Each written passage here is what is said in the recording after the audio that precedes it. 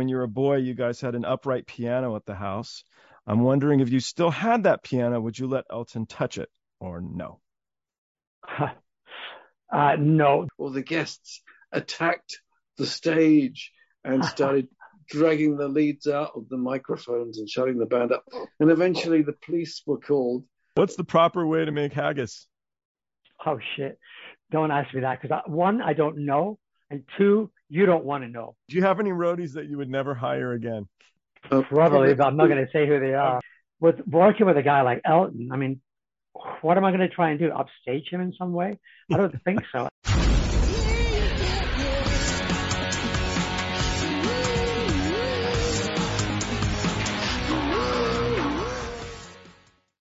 Hey, this is Party Like a Rockstar podcast, and I'm your host, Joel.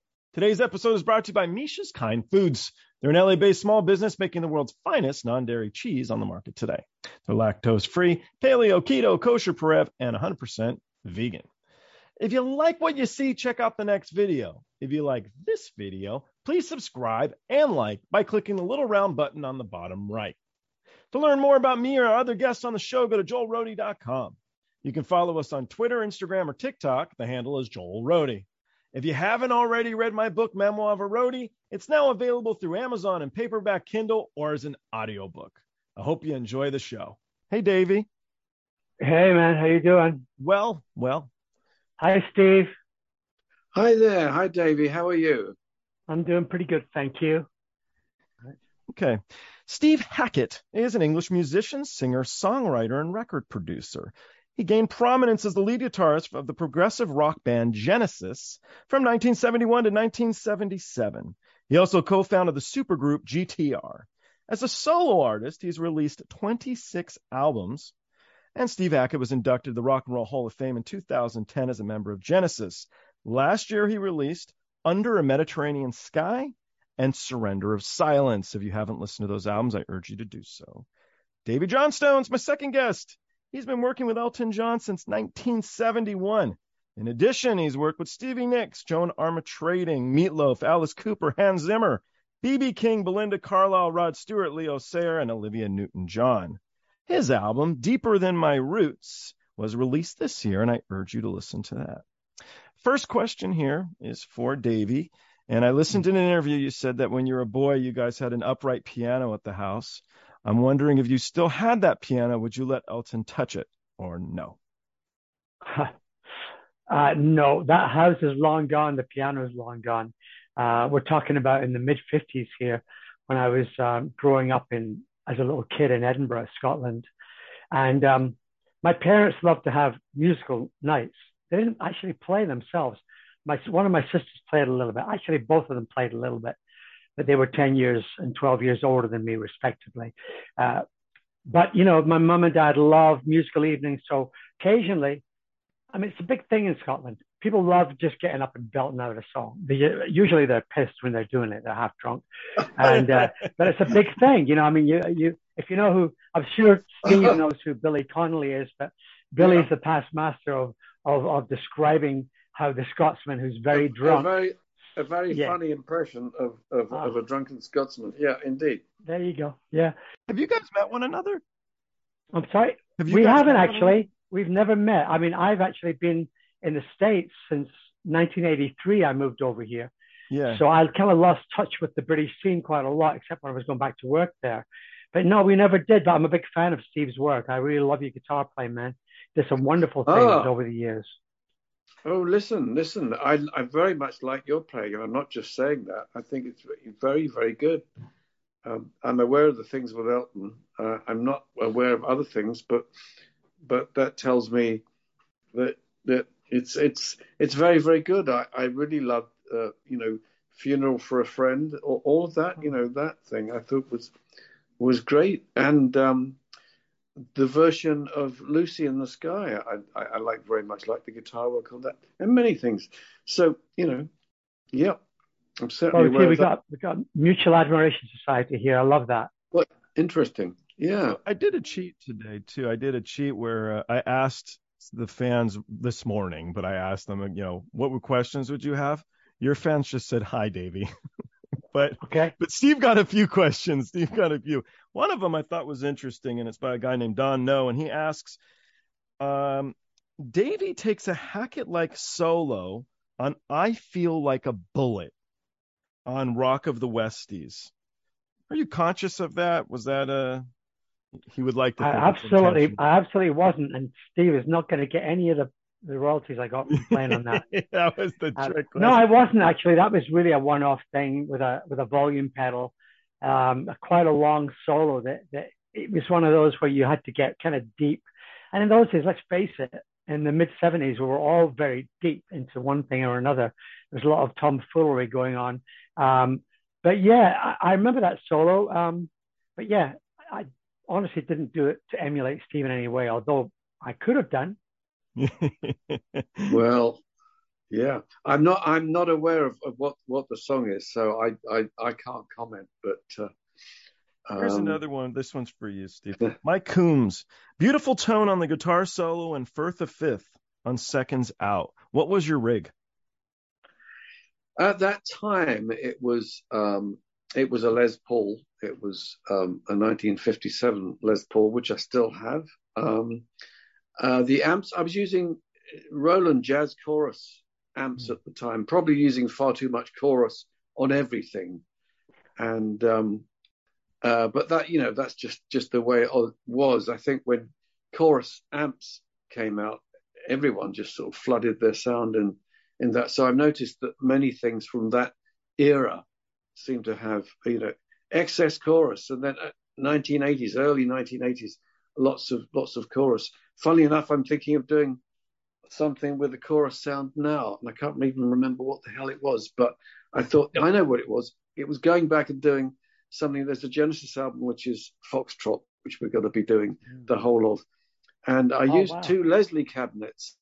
Leslie cabinets were pre chorus units, really forgetting that. And Tony Banks, who played keyboards with Genesis, had two homemade chorus units, but they sounded great. And Leslie cabinet.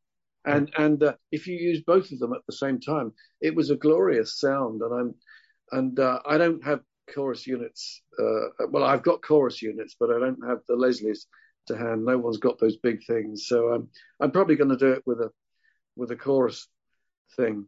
That's great, Steve. I loved your Leslie work that you've done. I've heard it, and I loved it, especially because I'm a huge Leslie fan as well. Yes. I've used on. You mentioned Lucy the other day. I used so many things that I used on back in the day, and I just loved the effect. Yes. We even got we used the French jazz violinist Jean-Luc Ponty on an album, and he put his violin. We showed him, because I had one of those little guitar controllers where you plug it straight into the Leslie, and we had him do that with his violin, and he immediately was blown away and did the solo, one of the solos we wanted with that sound. But you and I used guitar Leslie a lot. I think I was not copying, but I got that effect from George, really, from Harrison, because I was a big fan of all the stuff he did. And I mean, the Governor, and such a great guy and a great player. And so we both that, and also we're both kind of, well, I know I am, I play lots of different kind of guitars, but Les Paul has always been my standard. That's always kind of what I'm known for. I think I always know what I'm going to get with the Les Paul. Straight ahead, you can get that maniac sound straight away. Yes. Well, it's a great sound. I've been in recent years using Fernandez guitars with the sustainer. It's got the Les Paul shape, but it's got the sustainer, and it's got some other sounds, obviously, that you can't get with the Les Paul. But they're both great guitars. Yeah. They're wonderful. Yeah. We could probably talk guitars all day, couldn't we? I know. Go figure. Back to the questions. Here's another one. David Smith on the song Blue Part of the Town. What's the brand of the harmonica, and what did you put the harmonica through? Yeah, it's a Blue Part of Town. I believe at that time I was using a PV Classic 50 amp, and I think it was an AKG 414 microphone, but it's distorted and it has vibratos, and it was pretty spontaneous, and it was just accompanied by Julian Colbeck on on piano doing a kind of Rhodes sound. So yeah, that thing kind of wrote itself. It's a nice sound. A harmonica is what I played years before guitar. I was doing 10 years of harmonica before I'd even touched a guitar. So that was Wow. as a kid, that was my go-to instrument. Sonny Boy Williamson? Yeah, absolutely love Sonny Boy So Williamson, good. and I got to spend some time with Larry Adler, funnily enough, Oh, a couple of wow. occasions, which was very nice because he was a childhood hero of mine. But I was blown away in the mid '60s when I saw Paul Butterfield band with the blues band with Mike Bloomfield and Elvin Al Bishop. Cooper. Yes, yeah, and he was an absolute master of blues harmonica. It sounded like a guitar. It sounded like a trumpet. It was this tiny little instrument. He could get so many tones out of it, and just had great vibrato and fabulous control. Yeah. Okay, a couple last ones here. Dorian Marcella. Favorite album is Please Don't Touch. It's going to be the 45th anniversary next year. Any intentions of revisiting the album because it's his favorite? Well, in recent years, I've been revisiting a lot of Genesis stuff, and so this year it's 50 years ago that we did a mere 50 years ago that it was Foxtrot. So I'm basically going to be taking that out as of a couple of weeks' time. So I don't know. I'd forgotten that anniversary might be coming up. 45 years of Please Don't Touch. There are things on it that I tell you what I love doing. I don't know if either of you ever met Richie Havens, but he sang a couple of songs on that because he was on one of the Genesis shows back in the day, and once or twice, and I invited him over when he was in London when he was supporting us, and he was just wonderful to work with. He was absolutely glorious, very unstarry, very larger than life, but insisted on traveling in the back of the van when he was picked up at the airport. He'd flown from New York to LA, and I swear we had him straight in the studio that day, and he was learning stuff. And it was about 3 a.m, and he said, "Have you got any more songs?" I said, "You must be tired by now. You've just flown in." And he said, "No, I don't get tired." And we did another song on the spot, and it was just wonderful. He was mind-bendingly quick on the uptake, and he kind of just took control. Even though it was my album, he took control of the sessions. He just said, "Oh, you want me to sing it? Why don't you come out on the studio floor and play guitar?" And we're just 3 feet away from each other, and it's a bit like God looking to you for approval with that glorious voice that he had. So the most amazing experience of working with a singer was working with him. He was just something else. That's neat. Okay, the last fan question, which I think is a good question for both of you guys. Brian Birch, and he asks, did you ever meet Alan Holdsworth, and would you have collaborated with him? I didn't meet him, but I was a big fan of him. Never met him, although my roadie, funnily enough, back then in the 70s, Steve Hackett was a massive Holdsworth fan, and Steve's actually one of those daunting guitar techs or roadies that you have who plays so well, and then you think, oh Christ, what am I going to do now? He's going to hand me a perfectly in tune guitar. I better be good, but he was a massive Alan Holdsworth fan. And of course, my thing back then was more John McLaughlin, because I was a massive fan of the Mahavishnu Orchestra. When they first came out, I remember being around at Paul Buckmaster's house. He used to have a music evening at his place in Barnes. And he would play albums, and there was always musicians who were there gathering around listening to the next album by whoever. One was by the Mahavishnu Orchestra, Inner Mounting Flame, which is just an amazing album. And the other one was James Brown, Sex Machine. So it was a very wide, eclectic. We were listening to everything. It wasn't like you didn't listen to one thing because that wasn't cool or whatever. You listened to absolutely the whole thing. Yeah. And that's what I loved about music back then. Some of that seems to have been lost, I feel. Because, when I used to come to the States the first couple of times, I was amazed by FM radio, because you would get maybe a Joni Mitchell track, and then you'd get a Hendrix track straight after it, and then you'd get something entirely different, maybe the Beach Boys or something. I love that idea, and I still actually search out radio stations who play everything and who are not just trying to pigeonhole music all the time. Because unfortunately, I think that's become a dangerous thing. That tends to what's happened with music, in my opinion, has been a lot of pigeonholing in that way, and it's sad to see. Did you ever meet Gary? Gary Husband, who plays piano with him, plays keyboards with John McLaughlin, and also drums with Level 42. I don't know how that's humanly possible, but I wondered if you, Davey, whether you'd ever met John McLaughlin yourself as a because he's also from Scotland, so at that time Jan Hammer was his keyboard player back then. That was the Ridiculous band. But no, I never met Dave, I don't think. And Jerry Goodman, I wonder if you had met him, because such a phenomenal violin guy. I know that Gary had worked with him as well. So, and I think there's that Scottish connection. But you're quite right that Mahavishnu were a big influence. It was myself and Phil Collins and Chester Thompson. We would be sitting around listening to Inner Mountain Flame and all the rest. And I liked the one with orchestra. The Firebirds, was it? It's another one produced by George Martin, and it's got Vision as a Naked Sword on it, and Jean-Luc Ponty is on it, funnily enough. I think it's called Apocalypse, funnily enough. And so Genesis wasn't the only band to name something Apocalypse. That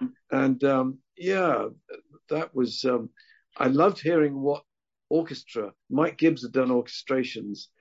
Lovely to hear what he'd done with stuff that was plainly written on guitar, suddenly handed over to orchestra, arpeggiated guitar stuff, guitar picking, suddenly an orchestra doing it. Sounded absolutely wonderful, and I very nearly worked with Mike. But I never met John, and I always think it would be nice just to pay homage, and we're not worthy. All the rest. And I noticed he's playing a gig coming up fairly soon here in California. So I think I'll be gone already, but I always keep a lookout for where he's playing, because I loved all his stuff all the way through Shakti and the stuff with Carlos Santana, which was wonderful. Just a brilliant mind, and a very, very, such a modest and amazing guy. Super sweet, And the stuff with Miles Davis too, which is very, very interesting. Right. Tracks like Little Church, where they're all, I think, maybe they were all using wah wah or something, but you can't tell. As each instrument announces itself, it seems, around that era, you can't really tell what's coming in. Is it keyboard? Is it guitar? Is it trumpet? I think that idea that people were talking about, that Miles wanted to work with Hendrix, and a shame that never happened. Oh yeah. Yeah, absolutely. Yeah, it's a great sound though, right? I think a lot of people, you and I obviously were into it back then, but I loved especially the fact that the guitar top line and whatever theme they were into, obviously the violin would be playing the same thing, and possibly Jan Hammer would be playing the same thing on the synth. Yes. So as you say, the collaboration of those instruments, it was hard to discern which was which, but it really reminded me a lot of Irish traditional music. That's what made my ears prick up, because it reminded me of that lovely mix you get with penny whistle and violin and banjo and that, when you get, so it's awesome. I love that thing with different instruments together. So I was looking into you, Davey, John kind of clued me in, John Mann, but trying to piece together. So you were a street busker in Scotland for a bit, and then the question was, did Elton buy you your first electric guitar? He was saying on Honky Chateau around that era, he didn't know if you had a guitar that you. I know it's one of those stories that he even actually tells it on stage. So it's kind of like a big white lie, quite honestly. Yeah. But I mean, I'd only dabbled, quite honestly, quite truthfully, with electric guitar when I played with a folk rock band called Magna Carta for about a year before I joined Elton. Yeah. But I was originally brought in to play acoustic guitar on Madman Across the Water. That was the title track. And I was a friend of Gus Dudgeon, and there was some great acoustic guitar players, obviously. There always are brilliant acoustic players back then. But I believe they tried it with Mick Ronson, and they tried it again with Michael Chapman, who was an extraordinary acoustic player, a wonderful guy from, he was from Yorkshire somewhere out there in Halifax or something. But they actually suggested me. I've never had that happen before, where other musicians said, you should get Davey for that. And that's what happened. You know, I went in as a young, 20-year-old going, what's this? And, I didn't even know who Elton John was. So, but anyway, I met this guy, Reg, and they asked me to come up with something for this piano intro that he had. And I played something, and he said, that's it. We love it. And that was kind of how I got into it. But I wasn't, playing electric guitar on a regular basis at that point. It was just once or twice in a set with Magna Carta. So I had an old Strat that I took with me to the chateau when we went to make the first album with Elton, because there was no rehearsal. I mean, we're talking, he never rehearses to this day. I mean, I do all the rehearsals for the band nowadays, have done for the last, 40 years probably. But, there was no rehearsal. So I just showed up with my Strat, my mandolin, my banjo, a couple of acoustic guitars, and a Spanish guitar, and that was it. And, so lots of double tracking, lots of fun. But it also changed. He bought me my first Les Paul that I'd actually picked out for him in Manny's in New York City, which I'm sure Steve knows about. It's a great, amazing store. And it's gone now, unfortunately. But I picked out the guitar. He wanted to buy a guitar. And I said, well, that's the one you should get. And it was like a 71 Deluxe Les Paul, 3 pickups, and amazing. And I actually still have that one to this day. But yeah, it's interesting how we all get our starts in different ways. My biggest instruments back then, I was known as actually a tenor banjo player because it was folk music. That's how I came up.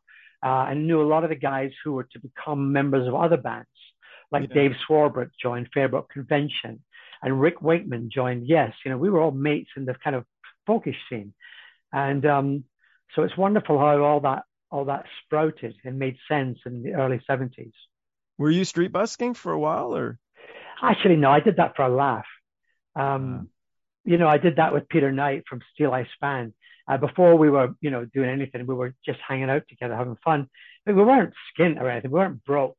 But we went with our banjo and our violin down to the, Marble Arch and down at the tube station. And until we got moved on, we'd stand there and play. And we actually made quite a bit of money.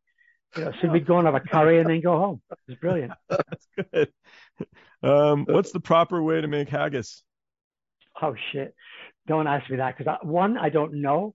And two, you don't want to know. It involves sheep's intestines and a lot of dodgy ingredients. So watch out. All right. So, Steve, so you're in Quiet World, and you're playing with your brother, I read. And so they get Phil Collins, couple months goes by, you fall into the fold, and basically you and Mike Rutherford just kind of, I guess you could say, hit it off on a musical note. What did your brother do during the time you were with Genesis? Because he came back with you when you started doing solo albums. That's right. Well, John was learning flute. He was also a really good guitarist, as it happens. But he and I both bought a flute after we'd seen.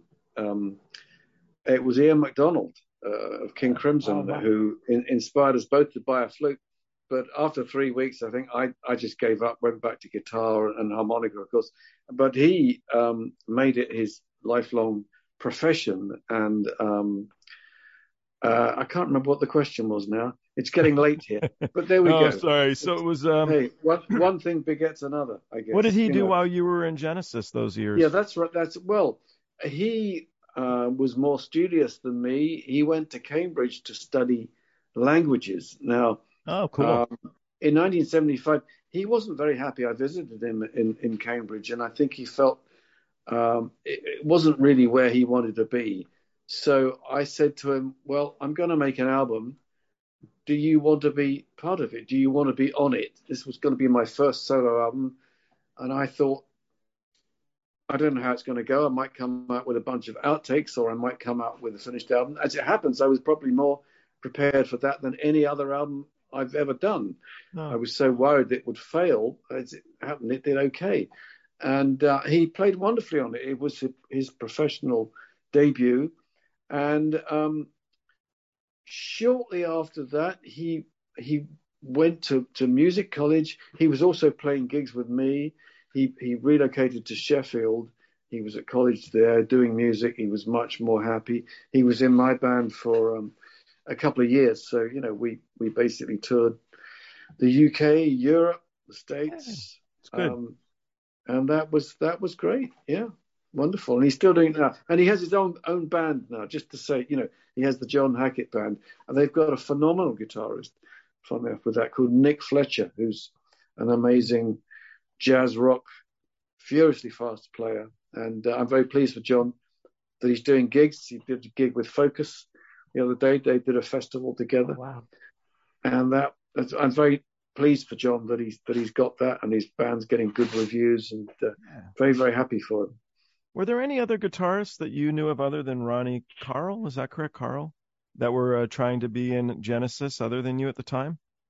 Any competitors? Well, they had somebody. Now, my predecessor really in Genesis was Anthony Phillips, Ant Phillips, and Ant wrote a lot of the really great songs that Genesis had around about the time of Trespass, the album they did before I joined.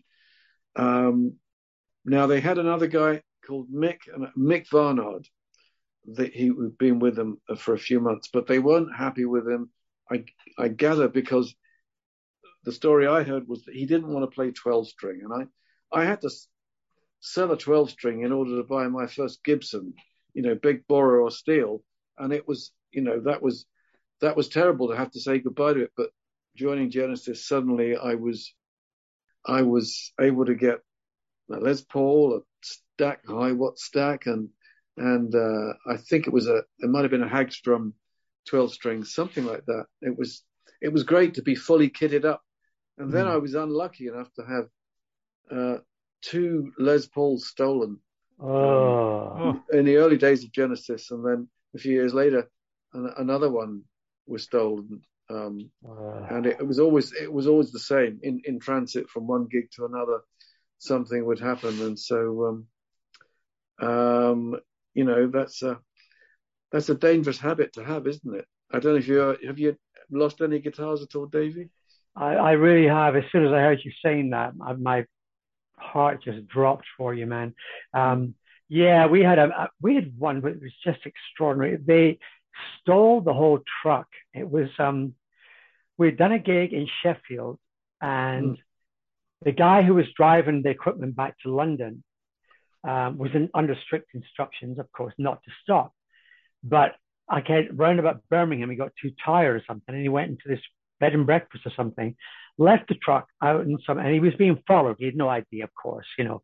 But in that hall, they got a bunch of things. They got, first of all, they got an old gold top Les Paul, which I got in Nashville from George Gruen shop. And it was just a phenomenal guitar. That was on many of the stuff that we'd done. And this was in 74, this robbery. So they got that. I also had the 3rd Fender mandolin ever made. The code was 00003. That was you know, and D had 2 beautiful old one Precision and one Jazz bass stolen the same thing, and they grabbed a couple of Nigel's toms for good measure, and they took my Gibson mandolin, which was 100 years old. So when you get that kind of a thing happen, what it did to me, actually, it immediately put me off buying any more vintage stuff. Even though, which is interesting, when I think about it, a lot of the stuff that I was playing back then, for instance, the old Strat that I had and a couple of other things, they're all vintage now, because it's been, you know, 50 odd years since I had them. But no, it put me off the idea of collecting, because I love these instruments so much. And it really tore me apart when I lost them. I know what you mean. And there's that terrible story of also of Eric Clapton with John Mayall's Blues Breakers, the Beano album, which is seminal for guitarists. That was stolen apparently shortly after the sessions had happened. That beautiful tone, that incredible sound. And Eric, I believe, said it felt like he was playing two guitars when he was playing that. It must have felt very alive. Yeah, I think it's so criminal. I don't think the thieves really have an idea. They're missing out on the whole part of it that is important to us. Not only are they the tools of our trade, but we've turned them into something really special. They're part of our body, obviously, because that's what we've made them. So it's a really horrible vocation. I know, like about 5 or 6 years ago, actually more. It's more like 10 now.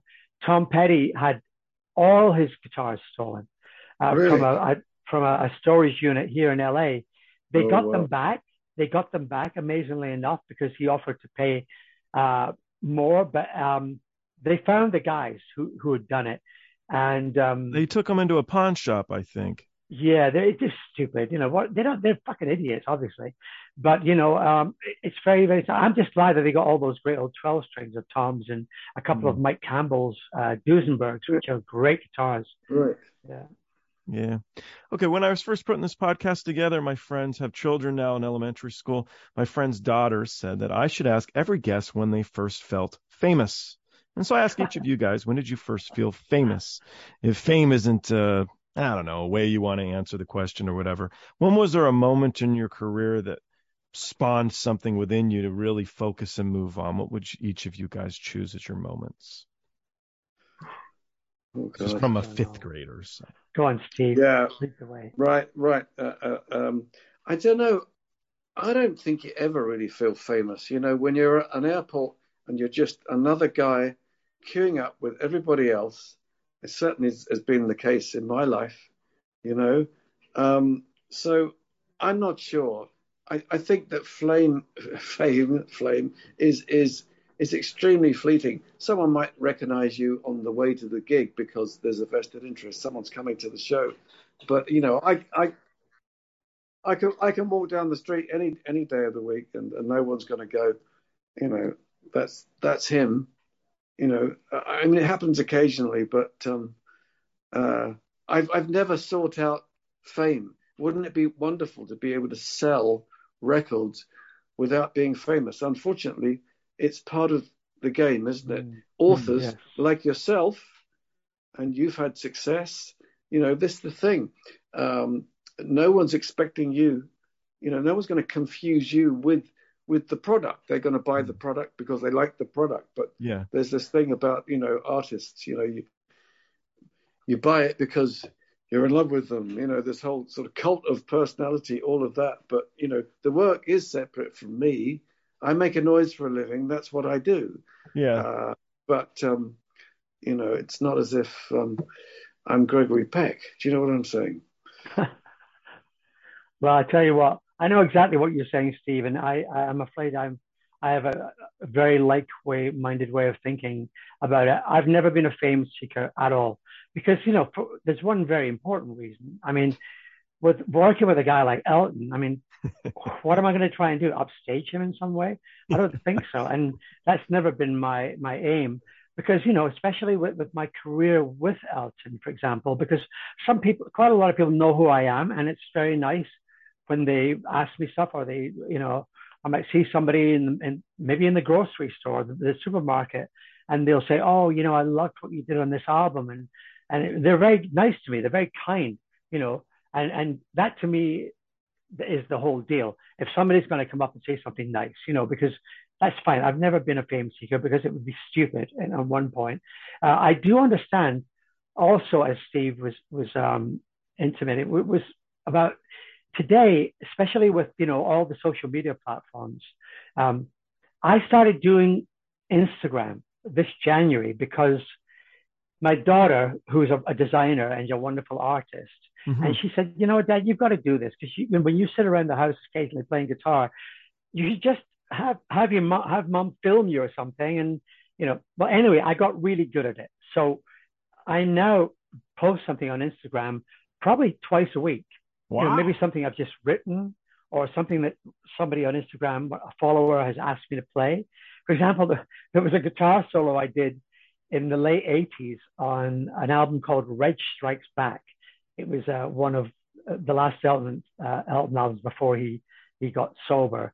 It's great album, some great stuff on it. And there was a song called A Word in Spanish. So one of the followers of my Instagram page asked me, would you play the solo for A Word in Spanish? And I thought, oh, fuck, that's a hard one. And I thought, am I going to get it in one take? Because I didn't actually get it in one take when I did it, the original solo with Chris Thomas. It was a whole take of 20 bars. And then it was like, I had to drop in for the last flourish, which was on Spanish guitar. But yeah, it's a thing that Instagram I'm really enjoying, because I feel that I'm in touch now with people who like our music and who like what I've done. And it's much more casual. It's not something creepy.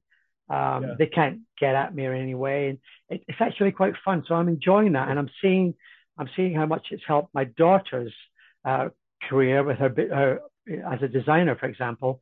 And it's great for me to be in touch with our fans, and they ask me stuff and I try and answer as honestly as I can.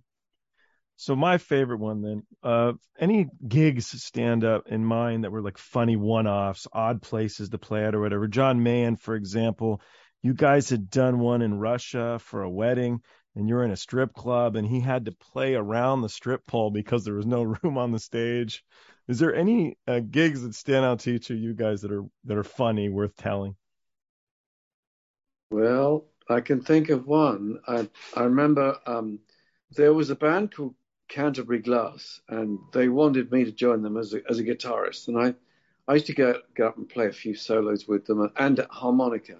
And they were booked to play a wedding.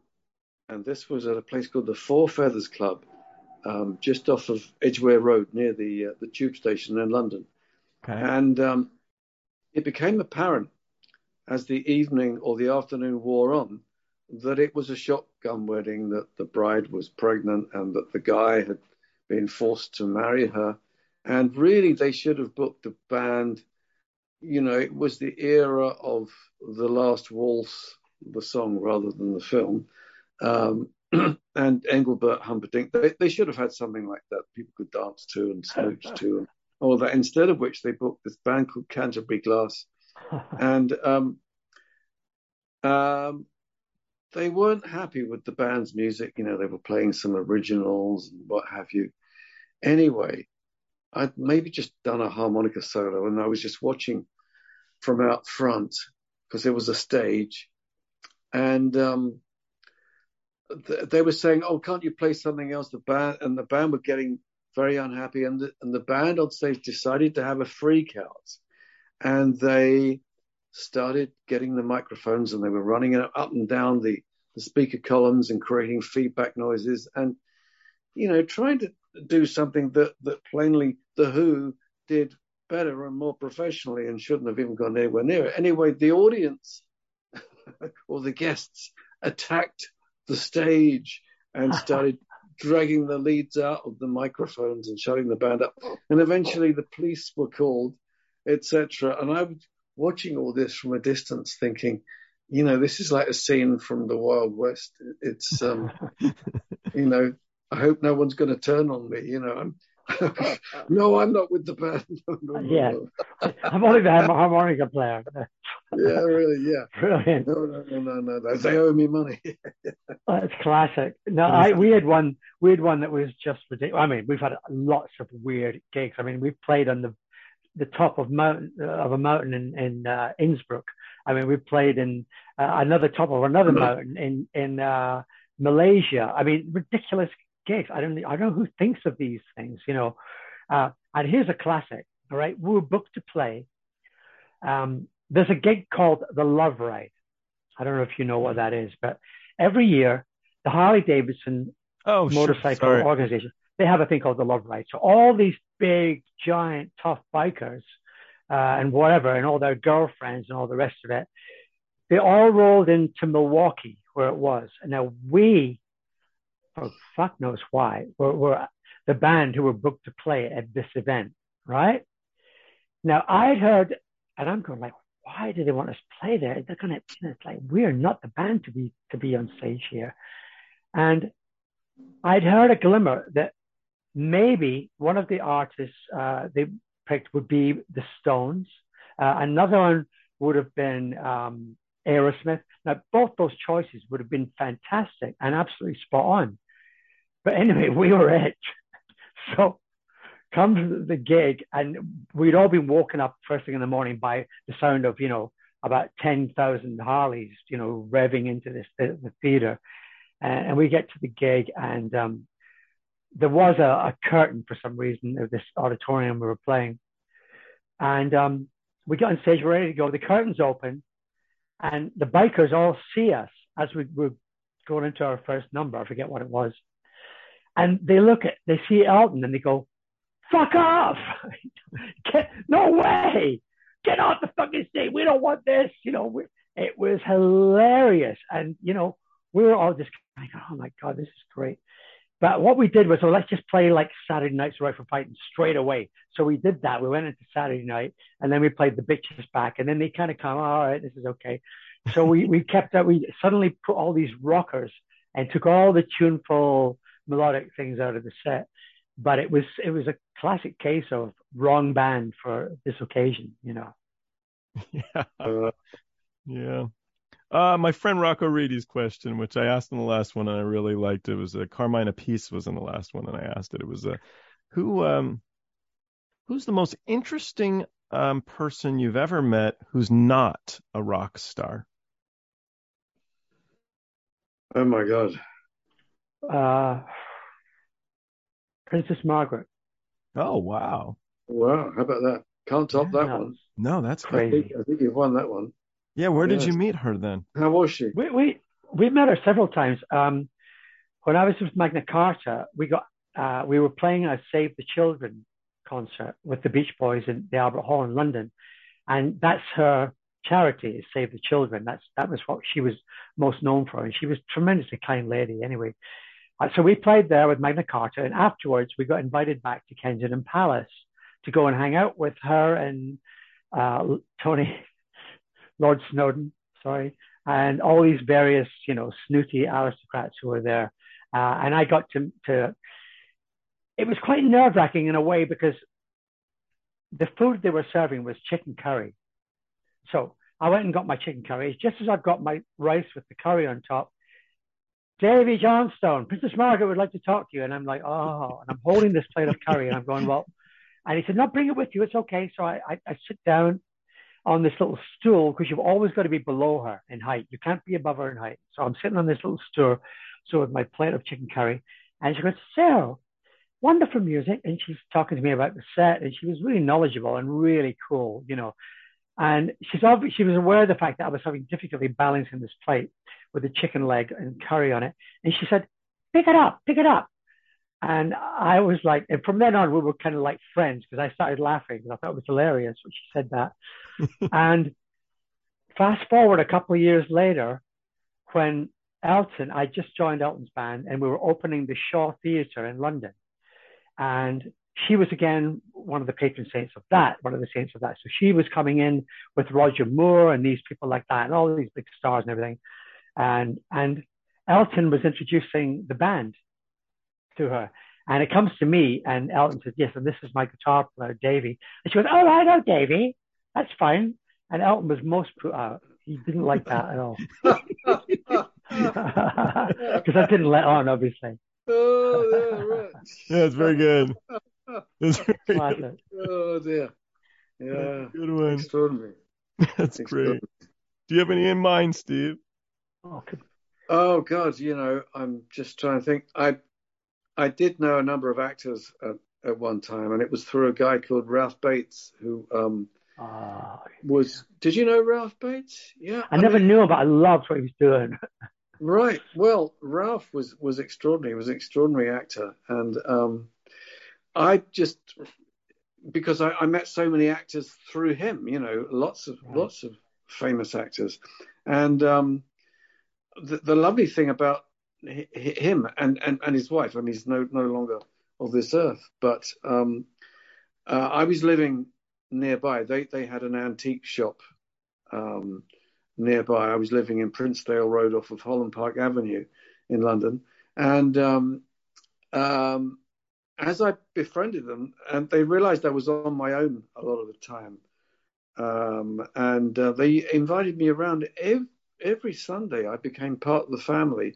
And it seems as if they took in all the strays, around that area. So they would regularly have 10 people in, whether they were musicians or they were, owners of carpet shops nearby. So there was all of that. But then, they would have actors, and you bump into people all the time that were either working or out of work. And some hugely famous, some you wouldn't know. Others, there were a lot of people who'd been involved with the Hammer horror movies. And I got to meet the whole team. There was Jimmy Sangster, who often wrote and directed and just did everything with these things. And they turned them around very, very quickly. And they still look very, very good, those movies. So lots of vampire movies and Frankenstein movies and all this kind of stuff. And it was fascinating to me because I remember going to see those things when I was a young kid, underage, getting into the cinema, seeing these things that had an X-rated certificate. And it was great to be able to meet the people that have put that stuff together. So It was an introduction to a world of theatre outside and another kind of entertainment. And I just used to sit there spellbound as they would tell stories and go into their act. And I used to think, wow, I think I'm an entertainer, but look at these people, they can do it with their voices, with their with their hands. They can go into impressions and do things, and it was extraordinary to me. I felt really, so introverted by comparison to them. Steve, did you ever know Ray Cooper, our percussionist? Yes, I've met Ray Cooper. Yeah, lovely guy. Ray's one of those guys who comes from theatre, And yes, I think he said that to me. Yeah, I saw him with. I think I might have seen him with Rick Wakeman. Okay. Yes. Yeah. What a character, and he's still totally steeped in that theatrical way of life. He still dresses like he's come from the 1940s or something. It's unbelievable, and just a great guy. But he does a lot of he worked with George with handmade films, and did a lot of the Python stuff, and then the ones after. Right. Yes. So huge theatrical thing. It's so closely linked, but I love hearing the stories of these people. Yes. Yeah. Now, he's incredible and impressive. Even with just a tambourine, the man could be impressive. How is it possible to be impressive? I've only seen two people who are impressive with a tambourine, and one's him, and the other one is Aieto Moreira, who can do a drum solo on one tambourine in front of the mic. Extraordinary. Wow. Yeah, because he can get all these different tones out of it. But Ray is fabulous and fabulous percussionist. Now, you mentioned Python. Monty Python was signed to the same label as Genesis. It was Charisma Records, Tony Stratton Smith, who had managed the Nice, and he'd also managed the Bonzo Dog Doodah Band, which I think was the comedy connection with all those guys. And the Bonzos had a lot of funny stuff. Yeah. Oh, man. So you guys did Carpet Crawlers in 1999. If that was to be the Genesis swan song because of Phil Collins's unfortunate ailing health, which I'm not trying to make it a negative thing, I'm not, but would you say that would be a fine swan song for Genesis? Not recorded. Carpet Crawlers. Well, that version of it was re-recorded, and I do it live. I know Genesis did it live with their recent tour. That re-recording has got about 2 notes on it from me, and I'm not even sure that the band's on it. It's one of those. It was a production, and so for me, it smacks of the corporate thing. So I'm not sure that no one has written to me and said what a great version that was. I think fans either prefer the original or they prefer something that's perhaps more authentic and less corporate. Got it. And so I've got a different take on it. You know, what I would. Well, I mean, I have re-recorded it, and it's about to come out again. Funnily enough, on a live album. I'm going to go and sign all these copies tomorrow. So, Did you ever go to any of the Mike and Mechanic shows? I did. Yes, I saw him when he had the hit with "Living Years." Yeah. And yes, I mean, it's got to be neat for you guys when, you're chums, you're friends, and you hear these masterpieces coming from them, and you're like, good job. I mean, wow. It's got to be exciting to see your brothers in arms do so well. yeah. Well, I mean, I think Elton's fantastic as well. You know, I mean, there's no doubt about it. You know, it's an extraordinary level of energy. Well, you Um, said, and I watched a really good interview you did, Davey, and he said you said, Elton wanted to be the biggest rock star in history, and I mean, he's pretty much got to the point of that. It's remarkable when you think of it. He did pretty much achieve what he set out to do. I think more interestingly was the fact that he's been able to sustain it and maintain that level of brilliance in his live music. When he's up on stage live, I've never heard him sing out of tune, for example. I've never heard him play a shit. No, I mean, he's a monster. He just keeps doing it really well. Yeah, he became the biggest rock star in the world, and there's so many of them now, obviously. But and now it's interesting now that we're touring for it's the last 10 months now of our touring career. So next July, middle of July next year, we'll be done touring. That'll be it, and I'm going to go back to doing my own stuff, my own writing, and working for other people and producing other people and stuff. Yeah, but it's been a great ride. As far as actors, I might have been told that you had met Steve McQueen at one point. And how did you meet him and Paul Newman too? Is there any good stories wrapped up with those guys? Because Steve McQueen's stuff is kind of neat. Oh, he was absolutely brilliant because obviously, I mean, I was a huge fan. And also he was with Ali McGraw at the time. And we were in El Paso playing the second or third concert of my first tour. So 1972, it'd be like March or something. And we were in Waco, Texas. And we started in Waco, then we went to Houston, then we went to El Paso. And Steve McQueen was shooting The Getaway there with Sam Peckinpah, the famous director, the famous nuts out of his mind director. And we went along, we were invited to go along and watch them doing a couple of scenes. And it was at the time when, those electronic blood things, when they exploded, when the guy would shoot and the whole front of the guy's jacket would be covered in blood and blow up, Squib, I think. Peckinpah was he was the main guy to start doing that kind of stuff. So we got to watch that and it was great. And we got to hang out with Steve and Ali, who was a sweetheart. I see her occasionally because she lives in California. Mm-hmm. And they both came to the show that night. They both came and he was sitting in the front row, rolling up some joints and smoking, having a great time. He was a lovely, lovely man. We adored him. Yeah. What is the Paul Newman? Paul Newman. I've never met Paul Newman. I would love to have. Loved him. I think he's my favorite actor. Cool Hand Luke is just so neat. It's so tough. I don't know. So many great ones. I mean, I'm a huge actor, movie buff. I just love movies and all that stuff. Just love it. Yeah, me too. More and more. I don't know. I like the music stuff better personally, but I've been listening to you guys all week. It's been a pretty good week for me. I've been walking around in a very good mood. So thank you to both of you. If you have any other stories that you want to share, please, or any questions for each other, go for it. I thought this was a thing about roadies. The which? I thought this was a talk about roadies. Am I do you have any roadies that you would never hire again? Probably, but I'm not going to say who they are. Exactly. Yeah, probably. Next tour. Yeah, exactly. Yeah, no, we'll get back at you. Yeah. Well, I have to say, of course, people may not be aware of this, but road crews work far harder, because they're part of the setup and the breakdown long after the act has been on and shot his or her bolt. And but the crew are there. We just did a place which I think you guys did, which Taormina in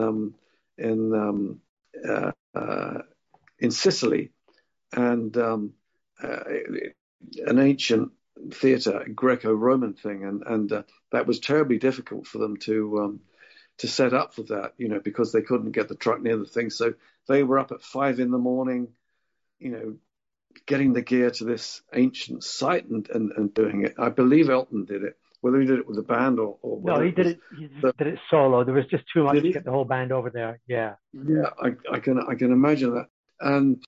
But so we finished late because Italian gigs are late.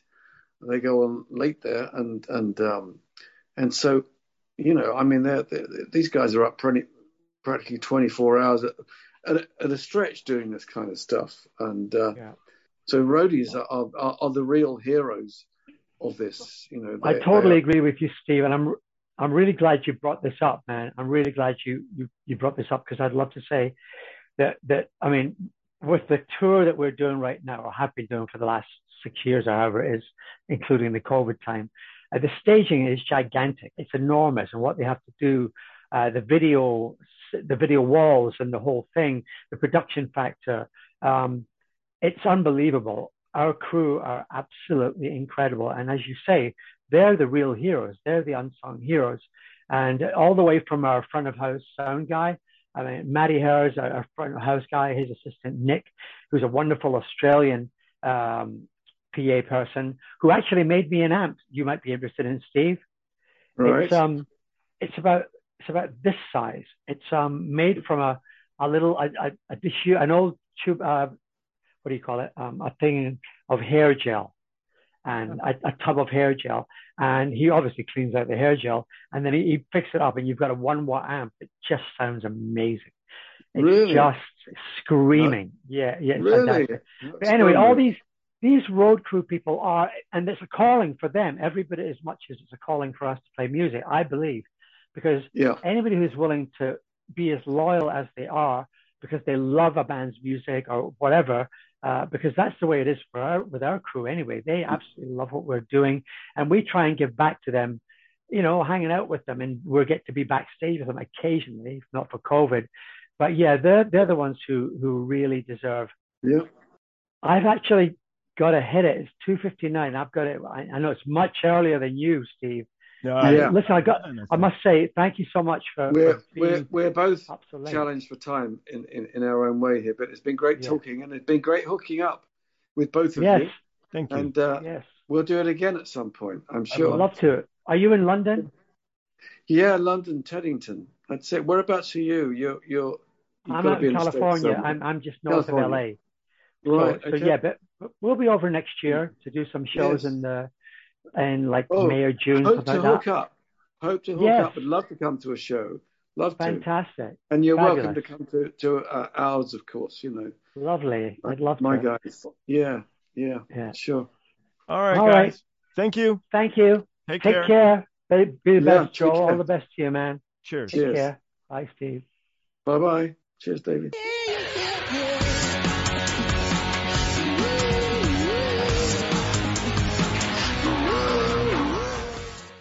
Thanks for watching. Don't forget to like and subscribe by clicking the round button on the bottom right. To learn more about me or the guests on the show, go to joelroadie.com. You can follow us on Twitter, Instagram, or TikTok. The handle's Joel Roadie. And don't forget, when you party like a rock star, don't be a dick.